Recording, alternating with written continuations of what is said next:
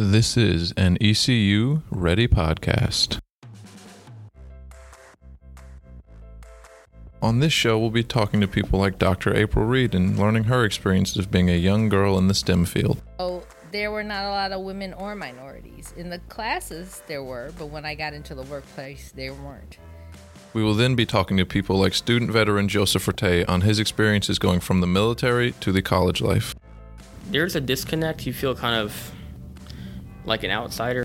And last but not least, we'll be talking to people like Dr. Stephanie Gilcott Pitts, where she'll teach us about nutrition and food insecurity. More nutrition education within those college classes would be great. All that and more to come on the ECU Ready podcast.